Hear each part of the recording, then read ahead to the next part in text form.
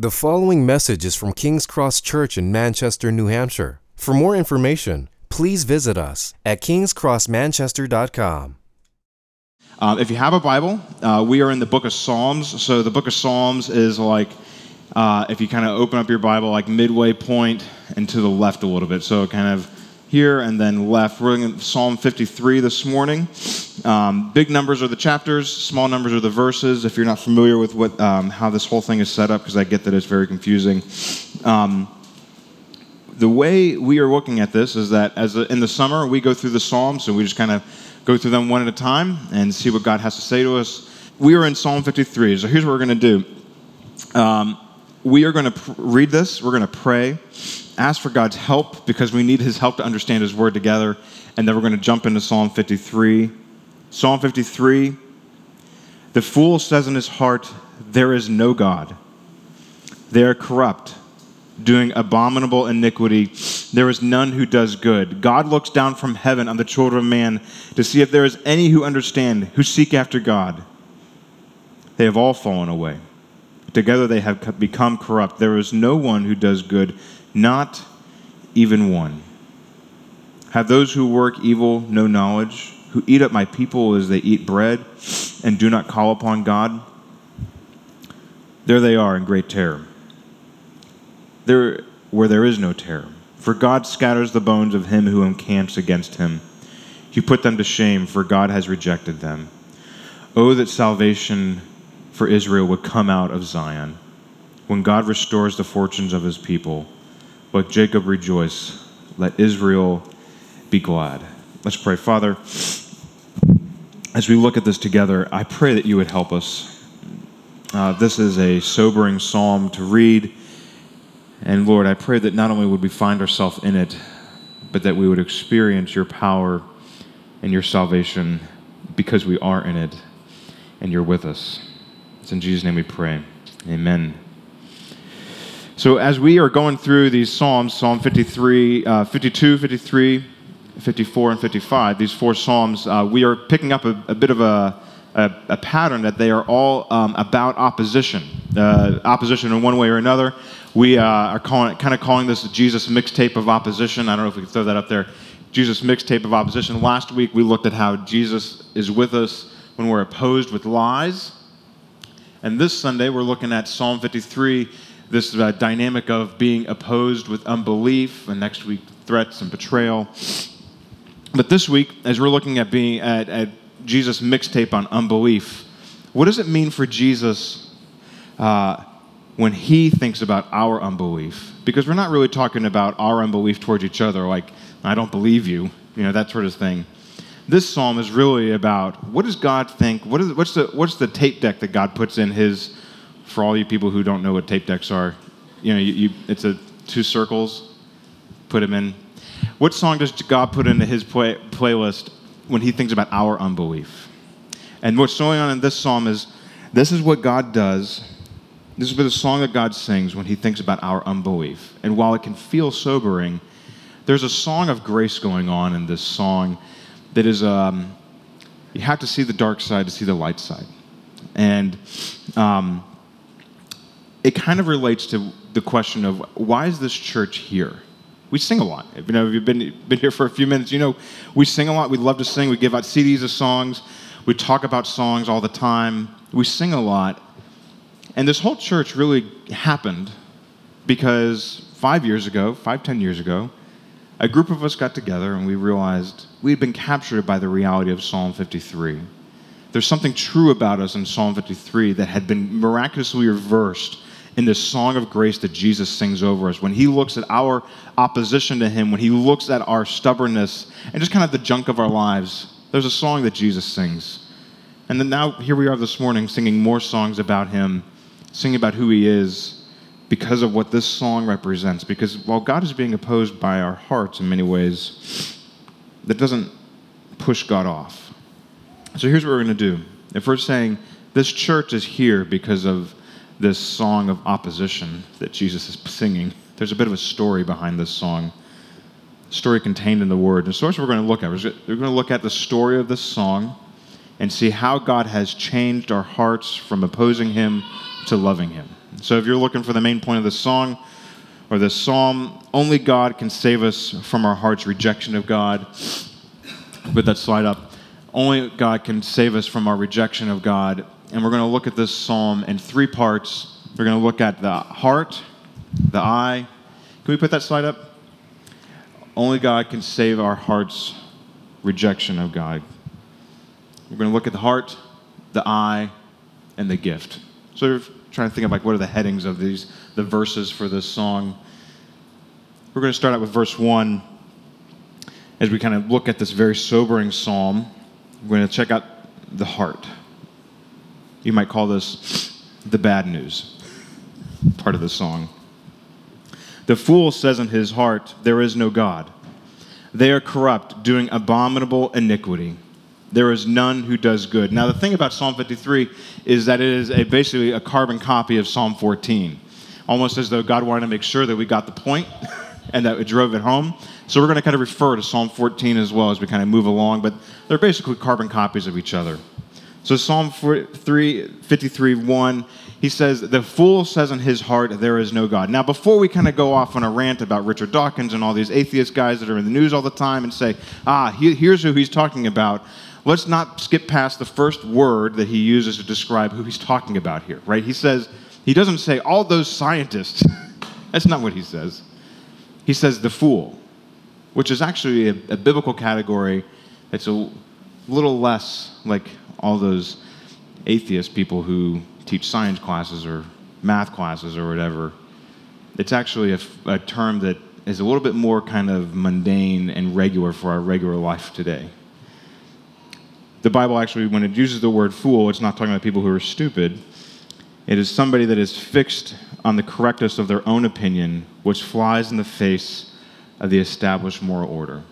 Let me translate. The fool thinks they know better than God. The fool thinks, I've got this world figured out.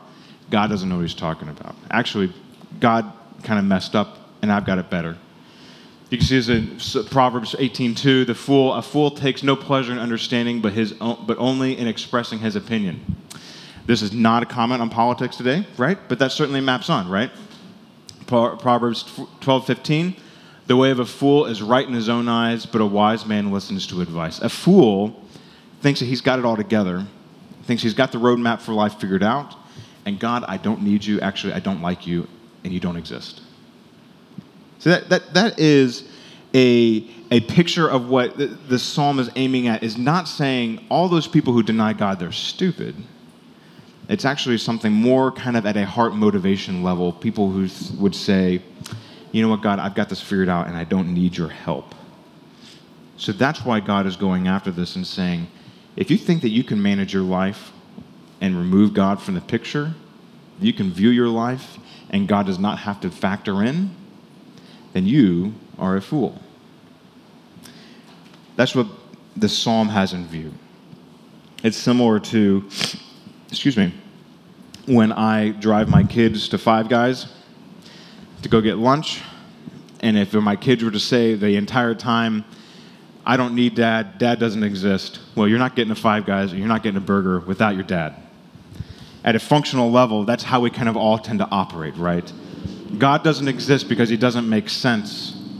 Well, that's using the tools of logic that you did not create to deny the creator of those things that he did create, right? Where do we get our sense of goodness, right? Sometimes we'll say, God doesn't exist because all these bad things have happened to me. How could a good God exist when all these bad things have happened? Well, if you don't have a good God in your world, there's no meaning to goodness or badness, right? There is a real problem that you've got with how you think about the world around you. What does it mean for God to have created beautiful things, right? If there's beautiful things in the world, beautiful, lovely faces this morning. How do we think about beauty if God doesn't exist, right? A fool will say, well, it's the science of how the face all kind of lines together and all these dynamics, but I don't need God in the picture. Or what does a beautiful life look like? I don't need God to design that for me. I can make it up on my own. How do we think about justice? Were the shootings in El Paso last week wrong? If there is no God, there's no way to determine if they were wrong or not. You see, this is what is going on here at the heart level, is saying, I don't need God to figure out the world around me. And I think God got it wrong. You hear the insanity of that statement, right? God doesn't exist and I don't like him. God doesn't exist and he got it wrong. God doesn't exist and I can do this better than him. That's this insanity of what the Bible pictures as our heart and our relationship with God. This is how we're born into the world, thinking about the world. So I don't know if you have familiarity with the Bible and you can figure out what Romans 1 is, but Romans 1 over here, now the verse will be on the screen, that Romans 1 picks up this and paints it like this for us. The wrath of God is revealed from heaven against all ungodliness and unrighteousness of men. Now pick up this. Who by their unrighteousness suppress the truth. Does that sound a lot like the fool says in his heart, there is no God, right? For what can be known about God is plain to them because God has shown it to them. By his invisible attributes, namely his eternal power and divine nature, have been clearly perceived ever since the creation of the world. When you go up and see the Franconian Notch and you see the beauty of the world around you, that is God painting a picture. That is his billboard to say, I've got it, I know how to do this, and I can do it really good.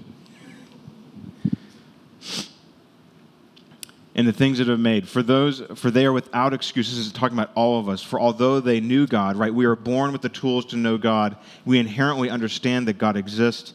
We do not honor him as God or give thanks to him, for they become futile in their thinking, and their foolish hearts are darkened. Claiming to be wise, they became fools and exchanged the glory of God for the immortal God of images resembled mortal men and birds and animals and creeping things. Right? This is how the Bible paints our hearts. This is the heart. This is the bad news that we are, by nature, we're born into this world thinking, I've got this on my own. God, thank you for the tools, but you didn't make them. Right? This is kind of like, have you ever seen like a kid in the pool where he is sitting on top of a floaty ball and being like, I'm magically floating. You're like, bro, no, you're not. You're sitting on top of the ball. No, there's no ball underneath me. That's how the human heart thinks about God by nature, right? That's how we are given, we are created with all of these abilities to understand who God is, and we use those tools that have God's name, right? Like a craftsman tool that's got all God's names on them, to create a world in our own hearts where God, you don't exist. This last week I was at, before we get off the hook on this, right, and we start saying all these people who deny the existence of God. Let's remember, this is a category of foolishness. It's not an intellectual sign on the door, the atheist department. Because there's actually two kind of dynamics of atheism in view here. Can we throw this up? There is the view that there is the intellectual atheism, you might call it, and then there's functional atheism, right? Intellectual atheism says, I don't believe God exists, and I'll figure life out on my own. Functional atheism, I do not live like God exists, and will fill in for what he can't do, right? The fool, it's not the intellectual says in his mind, there is no God. It is the fool says in his heart, there is no God. And there are a number of ways on a regular basis in which we live, whether you can be a Christian or not, as though God does not exist. Right? So this is not aiming at all those atheist department people, Richard Dawkins, all that stuff. This is aiming at the human heart at its own condition. We function as though God does not actually exist, or that we don't actually want him to exist, and then we fill in the gap, right? So even though you're here sacrificing your Sunday morning, all of us walk in here feeling there is a fundamental reality in our hearts where we are actually saying, you know what, God, I don't think you exist. So this is actually for all of us, right? It's not for them. This is for us. Right, as this last week I was at scout camp with my second son, Isaac, and there was a moment where we make tie-dye t-shirts. So what you do is you just like grab the middle of the t-shirt, you twist it up, you put rubber bands around, you put tie-dye on it. Our hearts are just like that, actually. Our hearts are all twisted up, and the belief in God that we sprinkle into our lives doesn't fill in all the gaps. There is a lot of white blank spaces in our hearts where we say, God, you do not exist. Right? This is why Jeremiah 17:9 says the heart is deceitful above all things and desperately sick.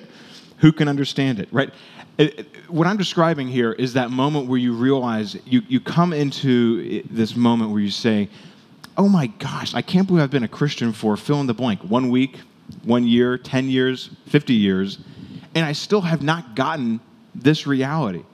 Because there's a part of it where our hearts love to kind of like, we drift towards, I can manage my life on my own. God, you don't exist. But yeah, I don't need you. This functional atheism category, it runs right through our hearts. It was right through our lives on a regular basis, right? If you think about the ways in which you have faced anxiety in life, right? Now, I'm not denying that there are medical dynamics related to some of these dynamics. But anxiety is often this perspective that God's not going to be able to figure this out for me, so I have to figure it out on my own, right? Fear of the future, really, it's just imagining a future without God, right? That's if you have fears about this or that reality, you're basically, that is I don't believe that God is going to be who he is tomorrow or the next day, or in whatever cataclysmic event happens, that he still will not be good. That's a functional atheism, that God's not going to be who he says he is in that day, right? When we face workaholism, right? If you're just working like ridiculous hours all the time, you know what? It's a functional atheism that says, God, I don't think that you can handle this or provide for me. I've got to provide for myself, or some sort of identity issue where I've got to create my own identity and not experience the smile of God's presence upon you. Prayerlessness. I put in my notes a little frowny face next to this one. Prayerlessness is saying, I can figure this out without God. I can do this life without God. God, actually, I don't need your power to be able to fulfill whatever you're calling me to do. God, I can pastor your church in my own strength. How many times have I had days as a pastor where I haven't prayed a single minute? Functional atheism as a pastor. I mean, it's my job to be a Christian. What is it for you? Where would you say, you know what, there is a functional part of my life where I'm just saying, you know what, God, you don't exist. In my heart of hearts, I'm saying, God, there is no God in this area. Sexuality, work, family, politics, whatever it is. We can be functional atheists across the board. Or even joylessness. Jerry Bridges has this great quote where he says, to be joyless is to dishonor God and deny his love and his control over our lives. It's practical atheism. Because if God exists, he's happy about it, and he's happy to have created us, and to be joyless is to basically say, nah. So if that's the bad news, we're going to turn now to verses 2 to 5. We're going to look at the I. You might call this the very bad news. In any story, you've got the bad, you think it's bad, and then it gets worse, right? Thanos gets all the rings. I'm sorry, I just combined two illustrations. Sauron gets all the rings. Thanos gets all the stones. Sorry. Verses 2 to 5. God looks down from heaven on the children of man to see if there are any who understand, who seek after God. They have all fallen away. Together they have become corrupt. There is none who does good, not even one. Have those who work evil no knowledge, who eat up my people and as they eat bread, and do not call upon God? There they are in great terror, where there is no terror. For God scatters the bone of him whom camps against him. You put them to shame, for God has rejected them. Right, this is the I, God's look. When God looks down, verse 2, God looks down from heaven, he is not impressed. Just to put it bluntly, God's not impressed. This actually calls back, if you remember, if you're familiar with the Bible at all, back in Genesis 11, where God, there's a story of the Tower of Babel. Everybody says, we are going to build a monument to how great humanity is, how great we are. We're going to build a huge tower to say how great we are. And the funniest line in that whole story is right in the middle of it. It's actually the very center of the story. God says, I'm going to have to look down to figure out what they're building. You know, I'm going to have to look down on this anthill all the way. I'm way up. God's so big and huge in his person of who he is, that the highest height of our human achievement, right? No matter how far we've gotten to moon or the Mars or whatever, God has to look down, kind of like your mother's look when she knows what's up. You know what I'm talking about? When she sizes you up in a second. That's what God looks down from heaven on the children of man, and he's not impressed. You see, it's not that God derides or hates humanity. He despises human pride.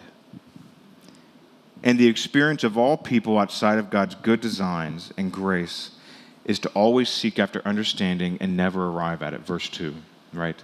They seek after understanding and they never get it. The experience of living outside of God's good designs and grace, verse 3, is to fall away and never measure up. You ever feel like you're never able to quite get there? No matter how far along you're in life, I'm never quite measuring up. That's a part of what it means to have a broken default system. Verse 3, another part of it, to be unable to say you have absolute pure motives, right? Verse 3, there is none who does good, not even one.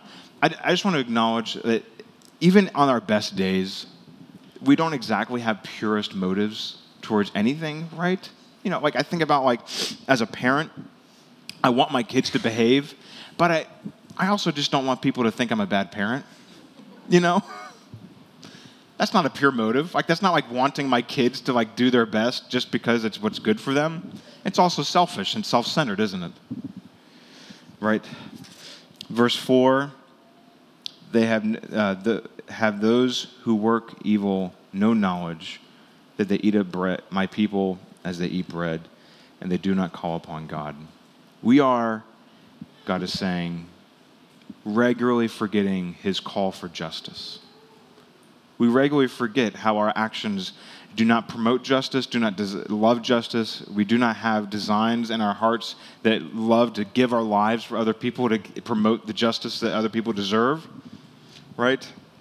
Verse 5, what does this mean? And there they are in great terror where there is no terror. For God scatters the bones of him whom encamps against you. You put them to shame, for God has rejected them. Have you ever walked around feeling like have you ever walked around feeling a regular dread, anxiety, nervousness, that just things aren't going to work out? Have you ever just felt like I'm being ripped apart from the inside out? Like that I just can't figure out how to keep my life together? That's what this is talking about.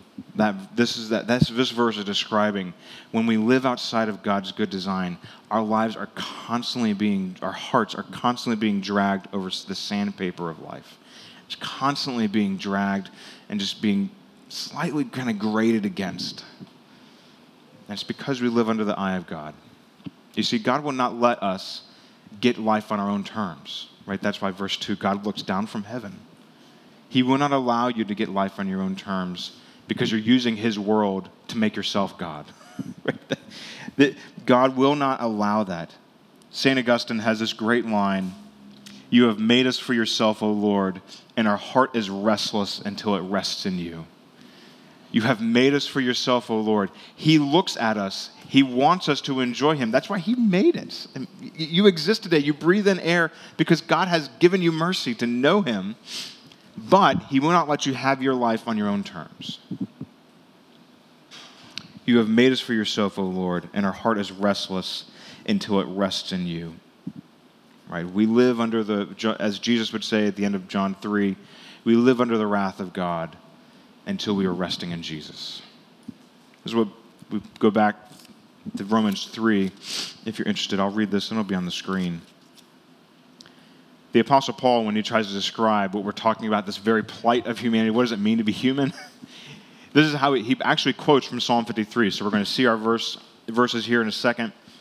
And he draws together all of these verses to drive home this point of the eye and the very bad news. What then? Are we Jews any better off? No, not at all. For we have already charged that all, both Jews and Greeks, are under sin. As it is written, here's our psalm, none is righteous, no, not one. No one understands God. No one understands, no one seeks God. All have turned aside. They have all become worthless. No one does good, not even one. Their throat is an open grave. They use their tongues to deceive. The venom of asps is under their lips, right? And their mouth is full of curses and bitterness. Their feet are swift to shed blood. In their path are ruin and misery, and the way of peace they have not known. There is no fear of God before their eyes. Now we know that whatever the law says, it speaks to those who are under the law, so that every mouth may be stopped, and the whole world may be held accountable to God. For by works of the law, no human being will be justified in his sight, since through the law comes knowledge of sin. He is saying God has given his law, his perfect design and character. He's revealed who he is to the Old Testament Hebrews, and they still didn't get it right. And the whole point of that was to say, you can't get it right on your own terms. You can't get it right. Even using the things that God has given you, you will always not build the thing correctly. I think about like all the Lego sets that my kids, you know, if you ever watched a Lego movie, right? God has given us the design, the instructions of how to put this life and put our world and our heart together, but we all think that we're master builders and we can build our life on our own terms and kind of make up our own little spaceship hearts that are going to please God. Sorry, that was a kid reference. If you don't get that, I can explain it to you later. The problem goes to the deepest root of who we are in front of this penetrating gaze of God. Right, back to Psalm 53. We are all held accountable, as Romans 3 would say, before this God. C.S. Lewis has this great line, in the end, that face which is the delight or terror of the universe must be turned upon each of us, either conferring glory inexpressible or inflicting shame that can never be cured or disguised. You see, God sees you. He knows what's up. And you will see him one day. And we could stop here, and I'll go home and cry in our beds and have a very bad day. But that's not where the psalm ends, and that's not where we are left. But it is good to have some self-awareness. As our friends in AA would say, right, we have to do a personal inventory. Or another phrase from AA that I really like, our best thinking got us here, right? Your best thinking in life got you exactly all the repercussions that you have experienced in life. And that would be very, very bad news, to have to go to God and give an account for that.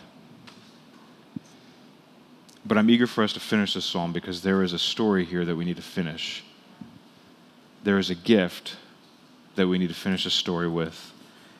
So we're going to look at verse 6 of Psalm 53, the gift, or you might call it the very, very good news. We've looked at the bad news. We've looked at the very, very bad news, and now we're looking at the very, very good news of the story. Psalm 53, verse 6. Oh, that salvation for Israel would come out of Zion. When God restores the fortunes of his people, let Jacob rejoice, let Israel be glad. This is probably starting out with the very word that we all feel in our own hearts after thinking through this psalm. Oh, God, help me.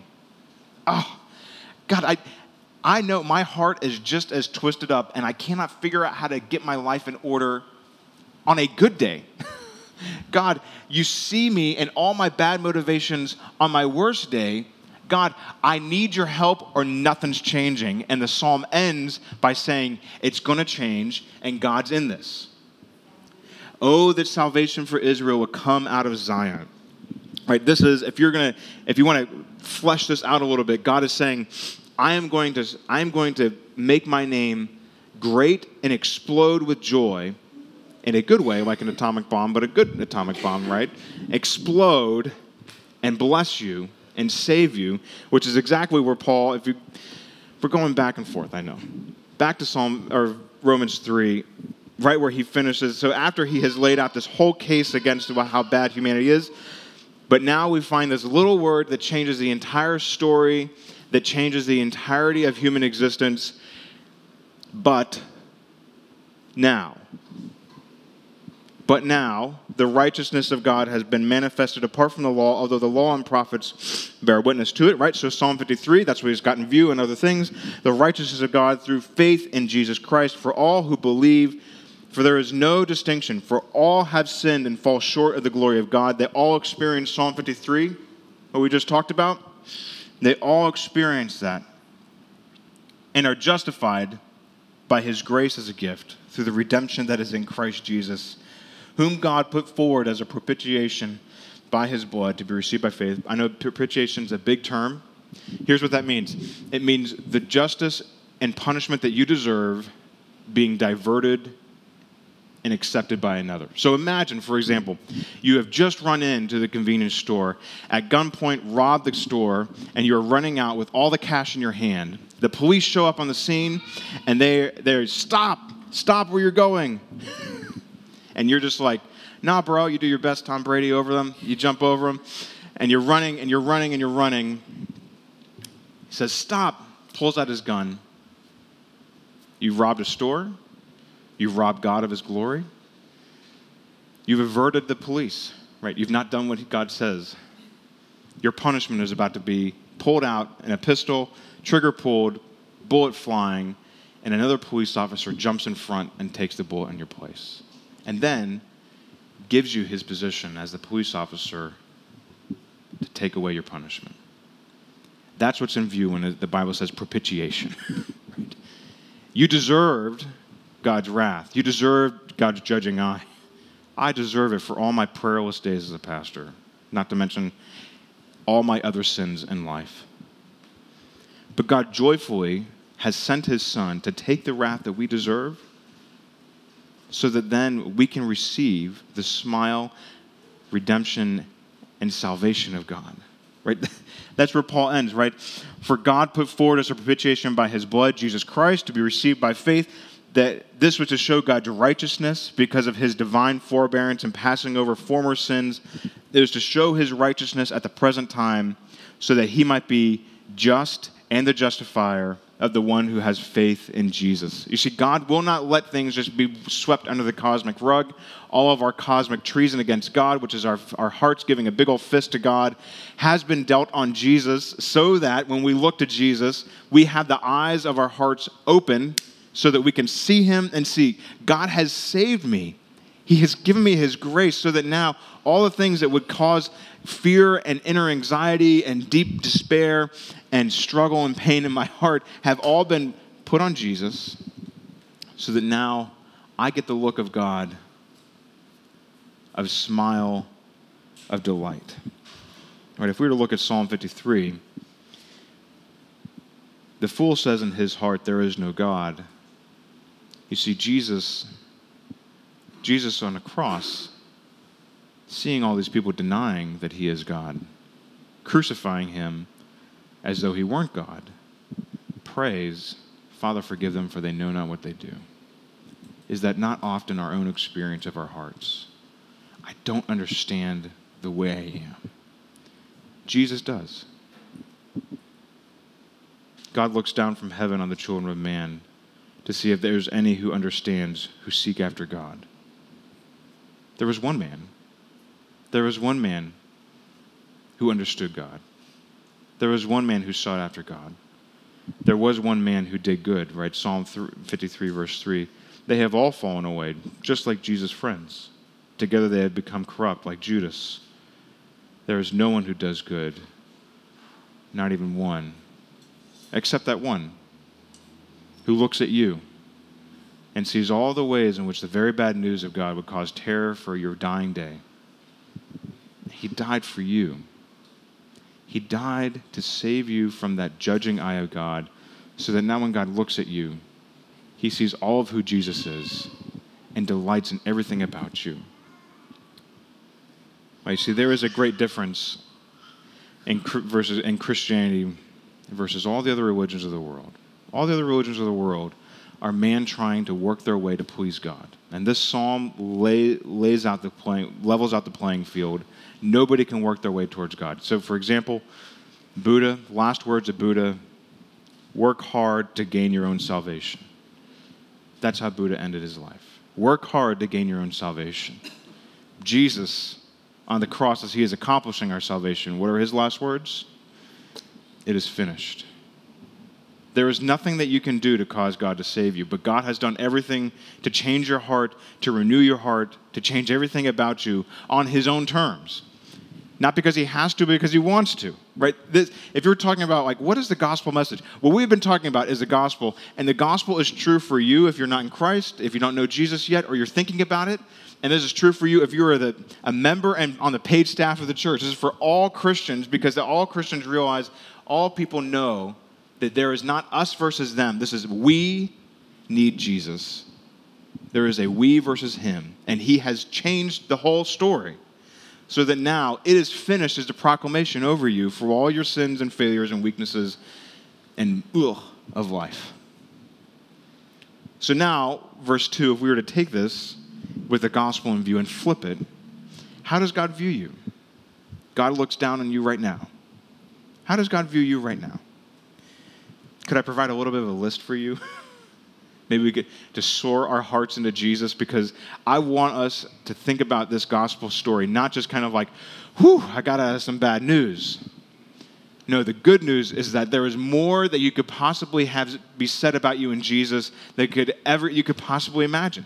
One of the reasons we get eternity in Jesus is so that we can continue to uncover this. So here is how God views you in Jesus. God says to you, you are a brand new creation. 2 Corinthians 5:17. There is no longer sin as your master, for you have, because of me, in Jesus, died to sin and are now alive to me. Romans 6:11 and Ephesians 2:4-5. In Jesus, God says to you, you are no longer condemned or judged in sin. Romans 8:1-2. In Jesus, you are cleansed by his blood and made pure in Jesus. 1 John 1:7-9. In Jesus, God says to you, you now bear all of the perfect holiness and righteousness of Jesus, better than anything that you could have put on your resume for God. Romans 4:5. God says to you, now in Jesus you have my spirit, and now I am your Father. Not anybody else, not any other name. You get my last name. What's your last name? God's. That's what God says to you. Now God says to you, you have my spirit. You're not left to your own heart's devices to figure out your life on your own terms, than to be a fool. Now you have my spirit to guide you in all truth. Now you have my spirit to know me. Now you have my spirit to love me. Now you have my spirit to empower you to obey me and to walk in my good designs and grace. Just so you have the reference on that, John 16:7 and 13, Acts 1:8, Galatians 5:16. And God promises, I will transform you to be just like Jesus, slowly, daily, persistently, even when you're getting dragged along up the escalator. God is making you to be just like Jesus. 2 Corinthians 3:18, Exodus 33:18. God says to you, I will make you to be like Jesus when he appears. So regardless of how you feel like between today and when you die and see Jesus face to face, or he cracks the sky open and steps right through, between this day and that day, when that day appears, when Jesus shows up, he will make you on the spot, just like Jesus. 1 John 3:2, Romans 8:29. And on that day, he will come to you in your seat, and every tear that you have cried in the pain and trials of life, he will look you in the eye and wipe away the tear. Revelation 21:3-4. And between this day and that day, you will have the Holy Spirit in you, giving you a confidence and assurance of his unending, undying, bubbling up, never ceasing, always flowing, unending love for you because of the Son. And that love for you will be outside the reach of all of your enemies. John 14:3. And to top it all off, God will use you as a priest to make his name and this grace and knowledge of who he is known to your neighbors, to your family, to everybody else around you. What an incredible, by the way, 1 Peter 2:9. What an incredible way to end the story. Right, one of my favorite places to always end my heart and to preach the gospel to myself, to say this is who Jesus is. Ephesians 1. I don't know if you ever remember Ephesians 1. Here I am trying to find it because I don't know my Bible. So Ephesians 1, verse 3. Here is this great declaration. Blessed be the God and Father of our Lord Jesus Christ, who has blessed us in Christ with every spiritual blessing in the heavenly places. God is a happy God who has been happy to write this story to save us from our own deceitful hearts and to make us happy in him. That's the translation of that verse, right? He's happy about it, and he wants you in his song, and he doesn't want you to be left to this whole Psalm 53, denying God, not knowing God, living as a practical atheist, whatever it is, in your own hearts. He has written a happy story to make you happy in himself because he's happy to make enemies who have treacherous hearts sing the joyful song of his glorious grace, which is why verse 6 and Psalm 53 ends this way. Maybe we feel it more deeply now. Oh, that salvation for Israel would come out of Zion. When God restores the fortunes of his people, let Jacob rejoice. That's not just me, that's you too. Let Israel be glad. Right? And let's have it no other way. Let's have it no other way than God does all of this happy news of redemption, all of this happy salvation on his own happy terms to make us happy in him. And let's not try to insert ourselves. Let's just receive. This is what he's done for us. See, we read this psalm and we're like, man, Psalm 53, we live out the proof of how drastically horrible we are. And yet, everything we need in Psalm 53, God has given us in the story of Jesus. Let's pray and thank him for it. God, we are so grateful for how you've saved us in Jesus. We're so grateful that this psalm does not end at verse 5. God, we are grateful that Psalm 53 ends with verse 6 of your salvation, which has saved us in Jesus, changed us, and we receive your smile because you are a happy God. So God, I pray that as we continue to worship you and enjoy your presence with us, that you would enliven our hearts. Would we have happy hearts because you've saved us from our hearts that would reject you. It's in Jesus' name we pray. Amen.